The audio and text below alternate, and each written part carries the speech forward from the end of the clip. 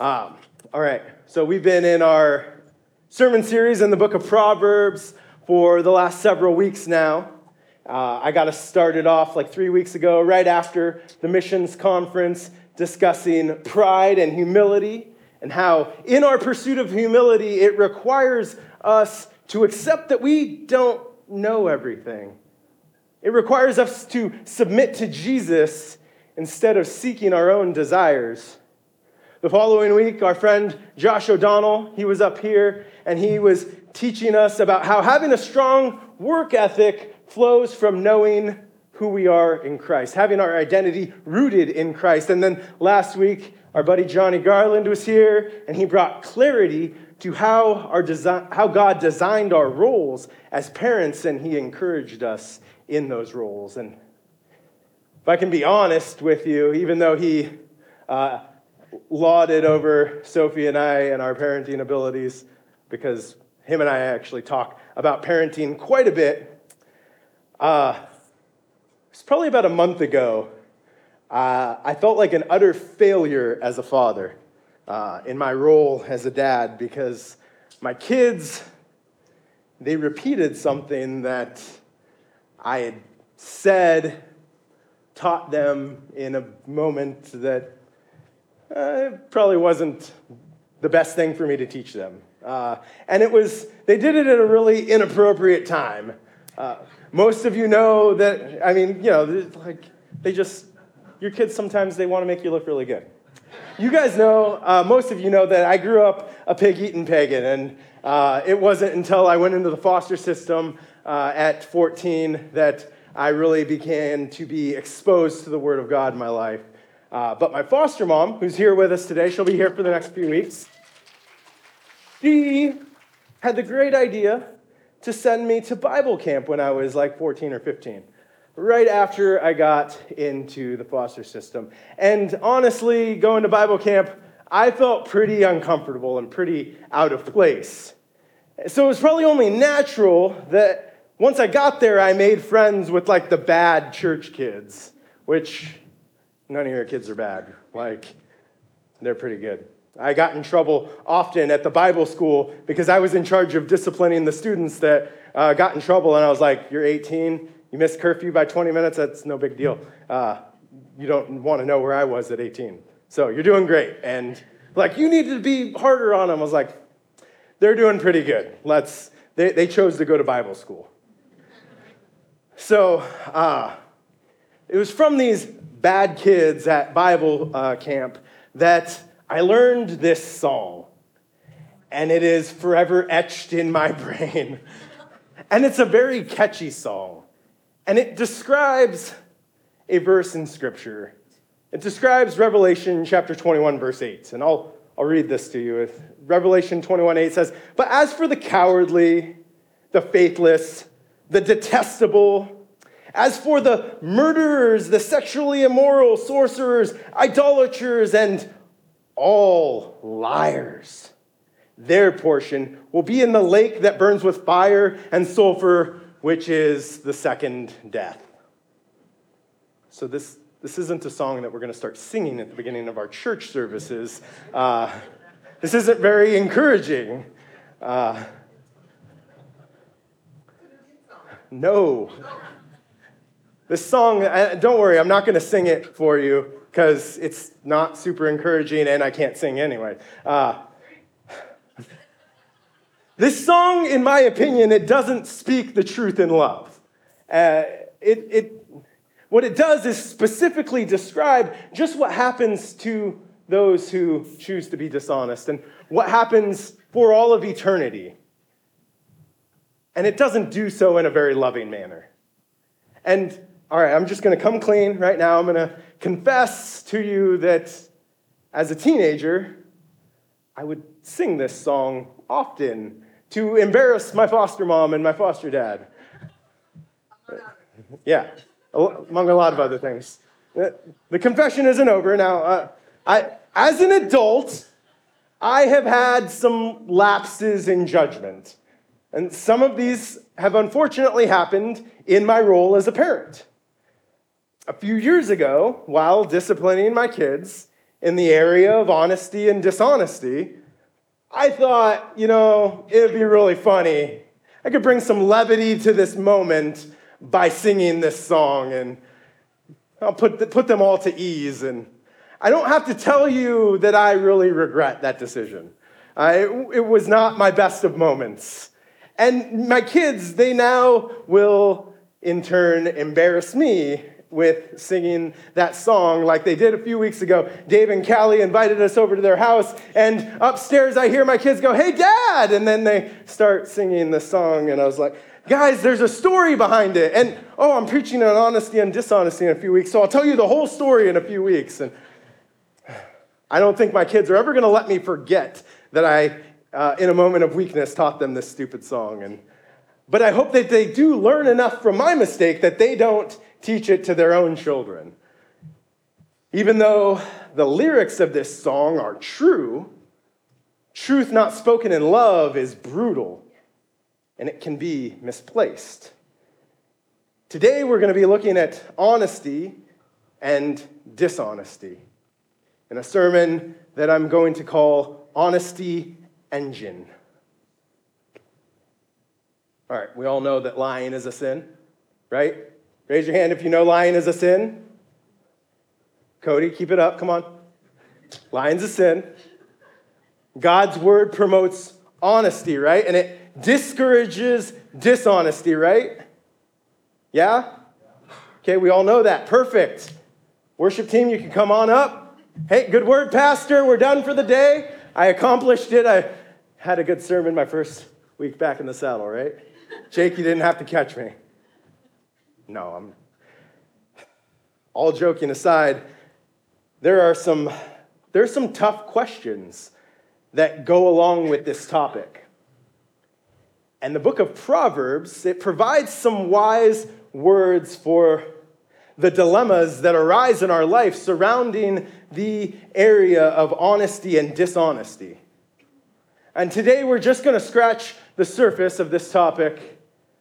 Scripture has so much to say in this area that I could spend weeks, I could spend a whole month preaching on this topic, and I could probably still say, I left this out.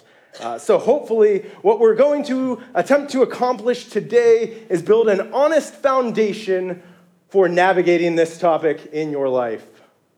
See, we live in this society that has pacified truth to the point where lying in this day and age in this society, it's accepted as the social norm. It's accepted as a social standard that you just would assume that people are going to lie to you. I mean, what advertisers that you see anywhere in the world, what advertiser doesn't lie to sell their product? The politicians in this country, they have lied to garner votes since the beginning of the country, since the first election. In our justice system, lawyers will intentionally stretch the truth.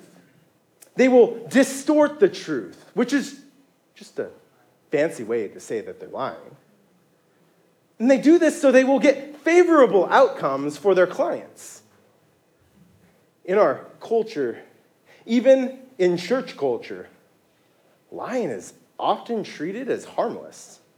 I mean, even take our sermon series title, Asking for a Friend. It's a cultural phrase that many of us have grown up with that is rooted in dishonesty. Like, we're embarrassed to ask a question, so we ask under the guise that it's not for me that I want to know the answer to this, it's for somebody else. It's definitely not my question. That's rooted in dishonesty. Many people in our culture, they live by this ethical guideline that as long as you don't get caught in your lie, it's okay. And then even if you do get caught in your lie, you just deny. And even some are of the opinion that a little lie, it's not a big deal. Like, it didn't hurt anyone. Many of us have become so accustomed to lying that we don't even give it a second thought. It's this social norm that maybe you don't even know you're doing it. But our God, he sees things a bit differently. The Lord has actually called us and created us to be people of integrity, to be the model of the virtue of honesty. We are to be messengers of his truth. That's the kind of person that God delights in, according to Proverbs. Let's look at Proverbs chapter 12, verse 22. It says, lying lips are an abomination to the Lord, but those who act faithfully are his delight. If you are faithful with the truth that you hold, the Lord delights in you. The world's standard for truth, it's not a delight to the Lord. We've learned to use certain phrases, certain euphemisms to cover our tracks. We've come up with categories for our lies.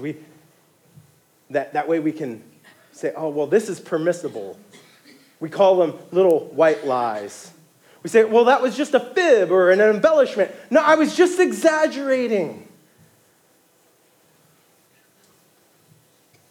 Well, in our Western world, like that's kind of a thing of the past even, right? Like, we don't even use those anymore because now truth is just relative. You hear things said all the time like, oh, hey, you just live your truth. You do what's true to you. Church, when we propagate a position like that, when we are permissible to, hey, you live your truth, we are enforcing a dishonest view of reality. Standing in the face of all these lies, all of our excuses, all of our misconceptions and distorted truth is God's word. When Moses ascended Mount Sinai to meet with the creator of the universe after the Israelites left Egypt, God gave a set of 10 commandments to Moses. And the ninth of which says in Exodus chapter 20, verse 16, you shall not bear false witness against your neighbor. This is a commandment against lying. And it's based on the sanctity of truth. And today, everyone's asking, is there truth? Is there any truth left? Is there any real absolutes? Is anybody still being honest? As disciples of Jesus, we are called to be, and we can be, honest people. We can be people of integrity. We can and we should speak the truth, and we should do that in love. We don't have to succumb to the temptation to take this command lightly. See, the lie is that if you're dishonest, it'll save you some time. If you tell this little white lie, it's going to be much more convenient for you. It'll be a lot more convenient to just be deceptive in this interaction with your spouse than if you revealed the truth. You know, the truth is just going to slow you down from getting where you want to be. Like, to give somebody the truth, that you might have to just take too much of your time to explain to them the whole situation. If you lie, you'll just get where you need to be a whole lot quicker. This little lie, it's not going to hurt anybody. At least we don't think it will, after all. Because everybody lies sometimes, right? But the reality is, the truth is, in the long term, the lies that we espouse will hinder us from progression. The lies are not shortcuts. The lies are roadblocks. These lies will ultimately deter you from the path that God has called and created you to be on. And even if you find the path back of repentance, you may find that you've been rerouted much longer than if you would have just told the truth from the beginning. Dishonesty has rooted itself in the culture that we live in. So today, we want to take an honest look at dishonesty. And we're going to try and discover how we can walk in victory over the temptation that there is to be dishonest. And we'll do that by going over 3 objectives to combating dishonesty. The first one is that we want to observe. Observe, what does Scripture say about honesty and dishonesty? As we've already looked at in Exodus, not bearing a false witness. It's the 9th of the 10 commandments that Moses brought back with him from his encounter with God on Mount Sinai. Bearing a false witness. Spreading a dishonest report. It's later in Exodus, it's associated with aligning yourself with the wicked. In the Psalms, David describes that those who bear false witness are people who are willing to do violence to others. He writes about this in Psalm 27, verse 12. He says, "Give me not up to the will of my adversaries, for false witnesses have risen against me, and they breathe out violence." Lies are violent. Proverbs tells us that bearing a false witness is to sow discord among brothers. And when all of that is boiled down, what you're left with at the core of bearing false witness is simply just lying. Someone who bears a false witness is dishonest. To bear a false witness is to lie. An honest person, they tend toward making trustworthy, accurate statements about life, about themselves, about others, and most importantly, about the Lord himself. An honest person will represent themselves just as they are. And they will tell others the truth about themselves. Honesty is not expressing every single thing that goes through your mind, though, either. To express everything that you're thinking, to express everything that you believe to be true, that's called being transparent. And you can be honest without at all times being transparent. Sometimes it is very important to be transparent. But sometimes it's actually unwise to always be transparent. For instance, we don't tell our kids all truth at all times. We should recognize there are some things at their current ages they might not be mature enough to handle. And giving them that truth before they are mature enough to handle it, it could actually be very damaging to them. But as we guide them toward their maturity, likewise, as the Lord guides us in our maturity, more truth is revealed to us. We reveal truth as those in our care grow in their maturity, as they grow in their ability to handle truth. And we don't lie about things, but we have to judge if some truth is appropriate to reveal at certain times, which maybe the wheels are spinning. Maybe you've had enough coffee this morning and you're thinking right now, like, isn't that just concealing things? And isn't that just a form of deception? And deception is dishonest.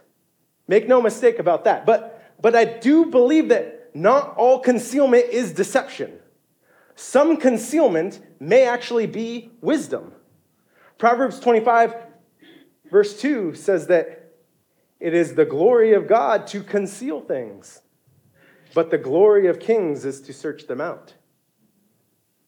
See, the God that we serve, the one true God of the universe, there's no deceit in him. There's no shadow, there's no wicked way in him. So if it is a glory to God to conceal something, then not all concealment is dishonesty. Not all concealment can be a lie. But sometimes we run into situations where it can be very tempting to lie. Maybe misrepresent ourselves, downplay some uncomfortable truth about our life or about a situation that we're going through so we can avoid conflict.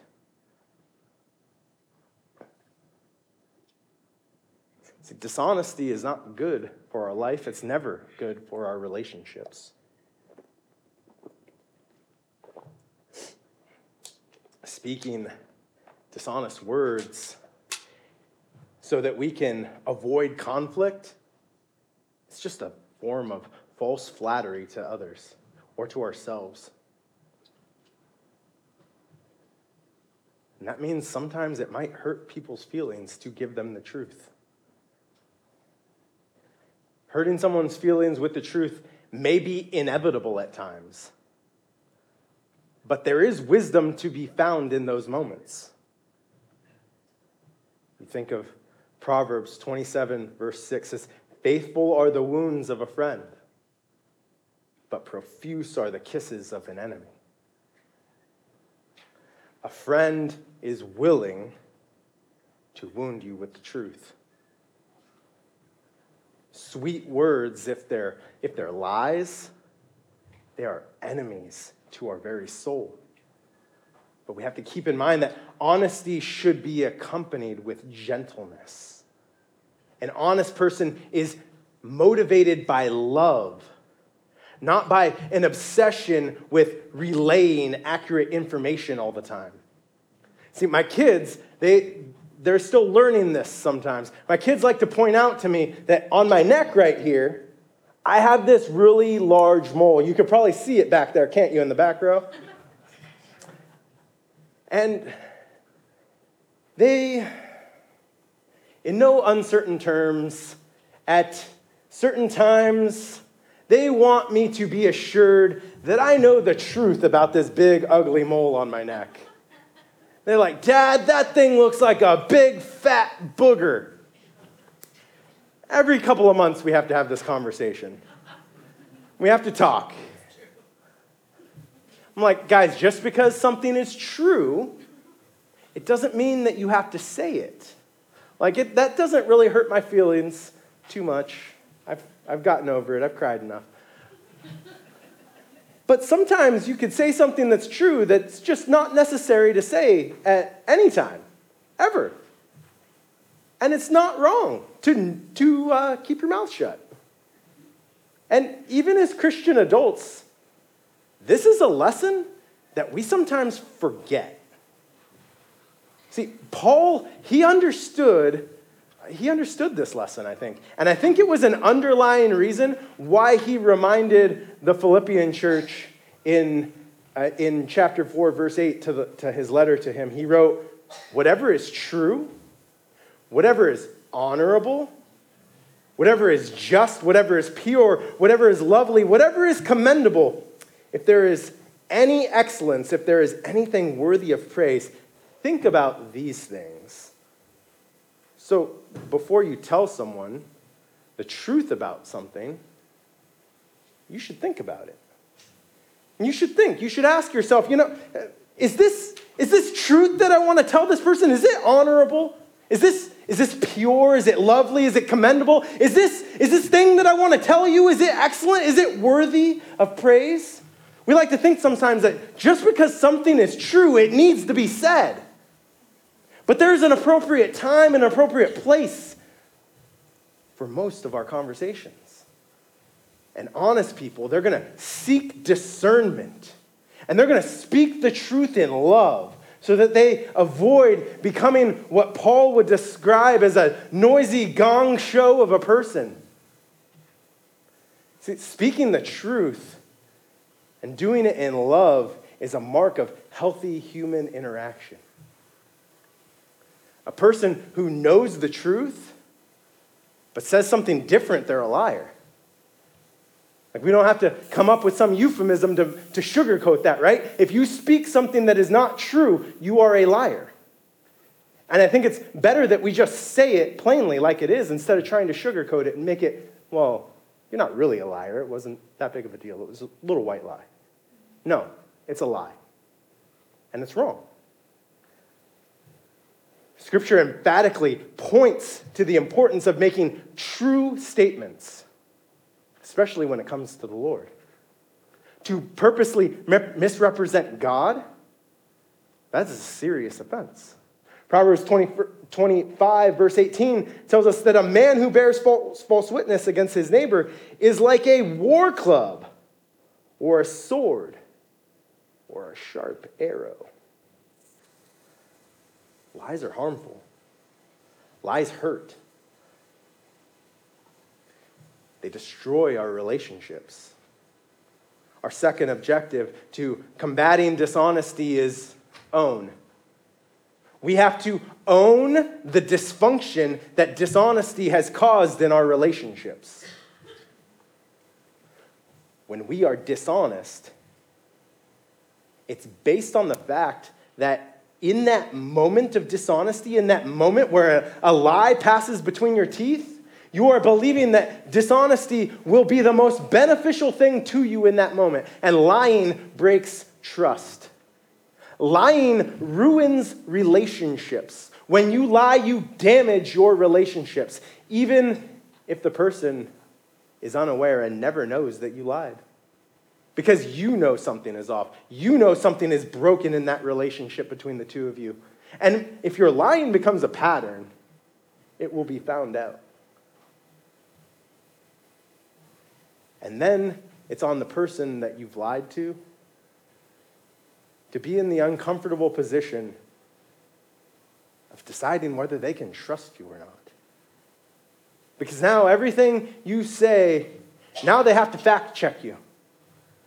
Your word no longer has value to them. Your reputation, at least with that person, has been damaged, it may be even destroyed. And yes, over time, trust can be rebuilt through repentance and a consistent obedience to truth. But this process is painful. And it could result in a situation where the trust that is placed in you is never fully restored. Honesty and dishonesty, they have an immense impact on our relationships. Honesty will refine a relationship, but dishonesty will destroy them. Honesty can nurture and help a relationship to grow, but it is to show neglect to a relationship to be dishonest. Years ago, I took a group of students on a missions trip when I was working at ABI. On the first morning of this trip, I was making breakfast for the students, and my plan was to make bacon and eggs. And unfortunately for me, we didn't have access to any good coffee. I had bought good coffee, but this place, it was too late before I found out that they didn't have a coffee pot. And we woke up late, so I didn't have time to even cook the bacon, which is a travesty unto itself. And in this kitchen that I was operating in, I felt like I kind of had to walk on eggshells, pun intended. So I began cracking the eggs, whipping them up, and making scrambled eggs before we hit the road, and I realized, we don't have any milk. I like to add some milk to the eggs to fluff them up a bit. And so I'm looking in this fridge, and I find this vanilla cream concoction, and I was like, this will work. And I dump it in there, whip it up. I'm like, this is going to be a good substitute. And I get the eggs made. I serve the students, and I sit down so that I can eat as well, and I take a big old bite of the eggs and promptly just spewed it all over the table. I looked at the students, I was like, guys, this is disgusting. What are you doing? It was the grossest thing I'd ever eaten in my life. And I've traveled internationally with Mike Sloan, so that's saying a lot. that vanilla cream concoction that I had found was not a good substitute. And I looked at the students that were politely trying to choke down these nasty eggs. And I was like, guys, why are you lying to me? It's like, what the heck? You should have told me that this was garbage and you should have not tried to eat this. I regularly cooked breakfast when I was working down at the Bible school in Homer. And it was something that the students would actually look forward to because it wasn't disgusting like this was. I was like, guys, don't eat this garbage just to spare my feelings. If it isn't good, I want to know. I want to take care of you, not kill you. Now, this is a funny story. And fortunately, it didn't ruin any relationships, I don't think. When I see them, they do like to remind me that the food was disgusting. I'm like, come on, can we talk about the good things that I've made instead of just always this bad thing? But it's little seemingly innocent lies like this, that they can make a bigger impact, and they can fracture, if not outright ruin, relationships. When the deceit's brought to light, it can be damaging. I had to tell the students in that moment, hey, you guys, I need to depend on you to be honest with me. If I can't depend on you to be honest with me about something as small and insignificant as nasty eggs, how can I depend on you to be honest when it comes to things that are really important? Our third objective to combating dishonesty is overcome. We have to go to the cross and seek repentance. We have to seek restoration. You can't expect to overcome the sin of lying all on your own. James chapter 3, verse 4 tells us, look at the ships also. Though they are so large and are driven by strong winds, they are guided by a very small rudder wherever the will of the pilot directs. Even the littlest sin, in our estimation, can have a much greater impact. It can have a much greater control over us than what meets the eye. Because the enemy wants you to be deceived. He wants you to think that was just a little thing. He wants you to believe that you can control the amount of sin that you play with in your life. But the truth is, that little sin can hold you into bondage. You can't just wake up one day and say, you know what, I'm going to stop lying, or I'm going to stop this little sin that I've gotten in the habit of doing. It's not something over a long period of time that you can live out in your own strength. You may have success for a short period, but in your own strength, you will not have success. You have to begin with repentance. You have to repent of the sin that you've been ensnared to. You repent to the Lord Jesus and align yourself with truth. The truth is, you need the guidance of the Holy Spirit in your life. You have to surrender your life to the power of the Holy Spirit.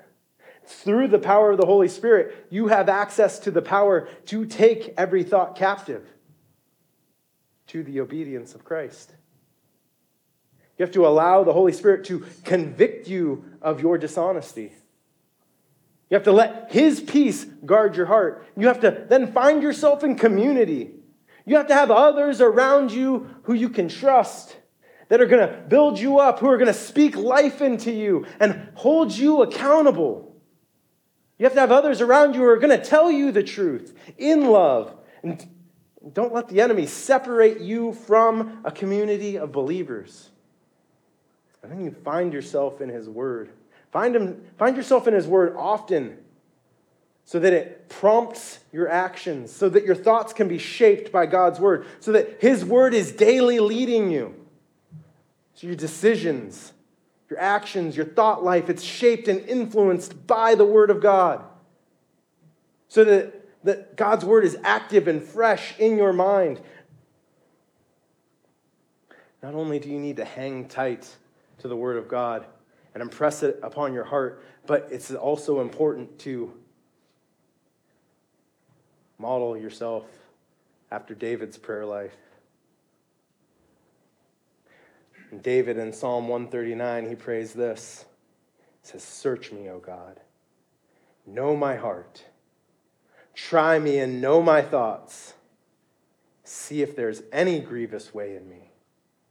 Lead me in the way of everlasting." That should often be our prayer. Lord, search me. Try me. Know me. Keep asking the Lord for help. Keep asking the Lord to search you out. You can't overcome sin all on your own. And if you fall, if you're in the process of walking this out, if you're in the process of walking the road of repentance, if you fall, you don't stay there. You don't wallow in your sin, and you can't punish yourself. The punishment was already taken on the cross. You don't get to punish yourself for your sin. Proverbs 24:16 tells us, "The righteous man falls 7 times and rises again, but the wicked stumble in times of calamity." We have all sinned and fallen short of the glory of God.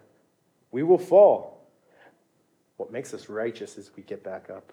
We keep our eyes on the cross. We go back to the cross time and again. We let the Lord clean us.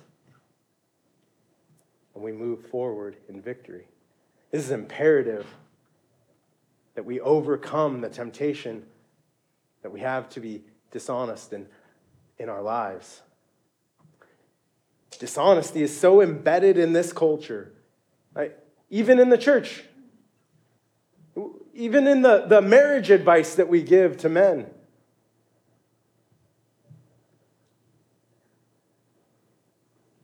There's an old saying that I'm sure when I say it, you all know exactly what I'm talking about, and probably half the people in this room will disagree with me that this isn't good marriage advice, but it's not, because it infers dishonesty. We've all heard the saying, "Happy wife, happy life." That saying infers dishonesty. Like, oh, just let her win the argument. Truth is irrelevant when you are in a marital dispute. Because, ladies, don't you just love being placated like a petulant child? Doesn't that make you happy? When your husband just says, "Yep, sure, whatever you want, honey," and moves on to the next thing. No, the loving thing to do is figure it out. The loving thing to do is work through the dispute. The most important thing is to understand how to work through disagreements. It's dishonest to be apathetic towards a disagreement. We have to do the hard work to communicate. Sometimes communication is hard. Sometimes it's really difficult.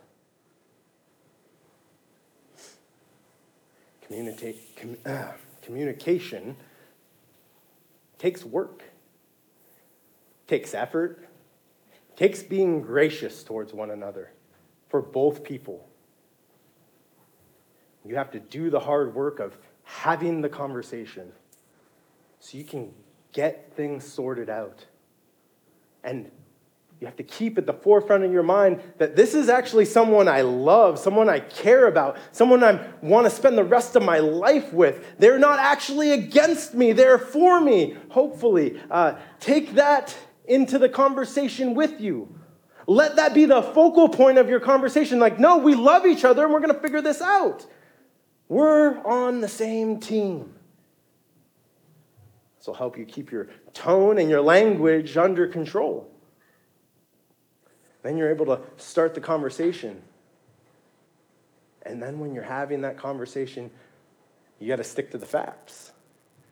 Because your perspective and how you feel about the disagreement, though those things do matter, though they're not irrelevant, but the facts of the situation are what tell the true story. The facts of the situation are what we can be held accountable to. And you have to remember, it's a conversation, it's not a fight. A fight's something that we're trying to win. A conversation's something that brings resolution.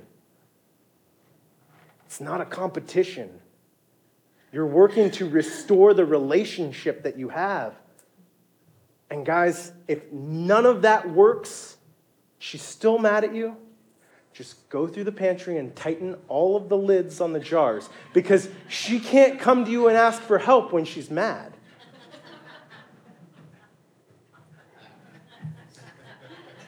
Oftentimes, we suppress the truth. We lie. And we do it in an effort to keep peace. Like that's oftentimes, oh, if I just say this, it'll keep the peace right now. Or, no, if I say this, it'll make this person feel good. But dishonesty doesn't project us into freedom in our relationships. Dishonesty builds roadblocks in our relationship. Being honest may be a cause for a hard conversation. Being honest sometimes requires a lot of effort on our part. Jesus told us that knowing the truth will make us free. Honesty spoken in love will drive our relationships into freedom. Honesty spoken in love will drive our relationships into freedom. It isn't always easy to know. It's not always easy to know, like in this situation, in this relationship, this is the appropriate amount of truth that needs to be shared in this instant right now. But we have to figure it out. We're called to be honest. We are warned against being dishonest. Can you imagine if you just entered every relationship, every situation in your life, and you found yourself just knowing, like in every instance, this is the appropriate amount of truth for me to share with this person right here and right now? Because there is an appropriate amount of truth that needs to be shared in all relationships. Proverbs 25:11 tells us a word fitly spoken, it's like apples of gold in settings of silver. Sometimes a word needs to be said, and there's an appropriate, apt time for it. One of my favorite stories from church history, it's about this man named John Harper. John Harper was a widower. And him and his daughter, they were sailing from England to America so that John could speak at D.L. Moody's church in Chicago. And unfortunately for John Harper and his daughter, they were sailing aboard the Titanic. When the ship struck the iceberg and the passengers finally, after several hours, realized that the greatest ship ever constructed by that point by human hands was inevitably going to sink, John Harper, he took his daughter and put her on a lifeboat and kissed her forehead. He hugged her and he told her he loved her, knowing that she was very soon going to be an orphan. Once his daughter was a safe distance from the ship and he couldn't see her anymore, Harper began scouring the deck of the Titanic, preaching to anyone who would listen to him the truth of Jesus Christ and him crucified. As Harper was preaching the gospel aboard the deck of the Titanic as it was sinking, a man scoffed at him, told him that he was espousing fairy tales, and Harper shoved his own life jacket into this man's hands and said, "Here, you are going to need this much more than I will." Because Harper knew what was coming. Once immersed in the icy waters, John Harper swam around to every person he could, giving them one last chance to put their faith in the name of Jesus until he succumbed to his own icy death. In the last few hours of John Harper's life, he understood the appropriate amount of truth that every person in his proximity needed to hear. As we examine our own lives this morning, As we ask the Lord to search our hearts and to know us, ask yourself, are you sharing the truth that is appropriate for the moment? Do you need to repent of dishonesty today? Do you need to seek to restore relationships that have been broken by lies? During this last song, if you need to be held up in prayer, we have folks that are going to be back by the cross, and they are here. They specifically want to pray with you this morning. But you can turn right where you are to your neighbor, to your friend. You can walk over to somebody that you know, that you trust, and they will lift you up in prayer as well. If you've been broken by dishonesty, if you've believed lies that have been spoken over you, take the opportunity this morning to seek restoration. Have your relationships restored.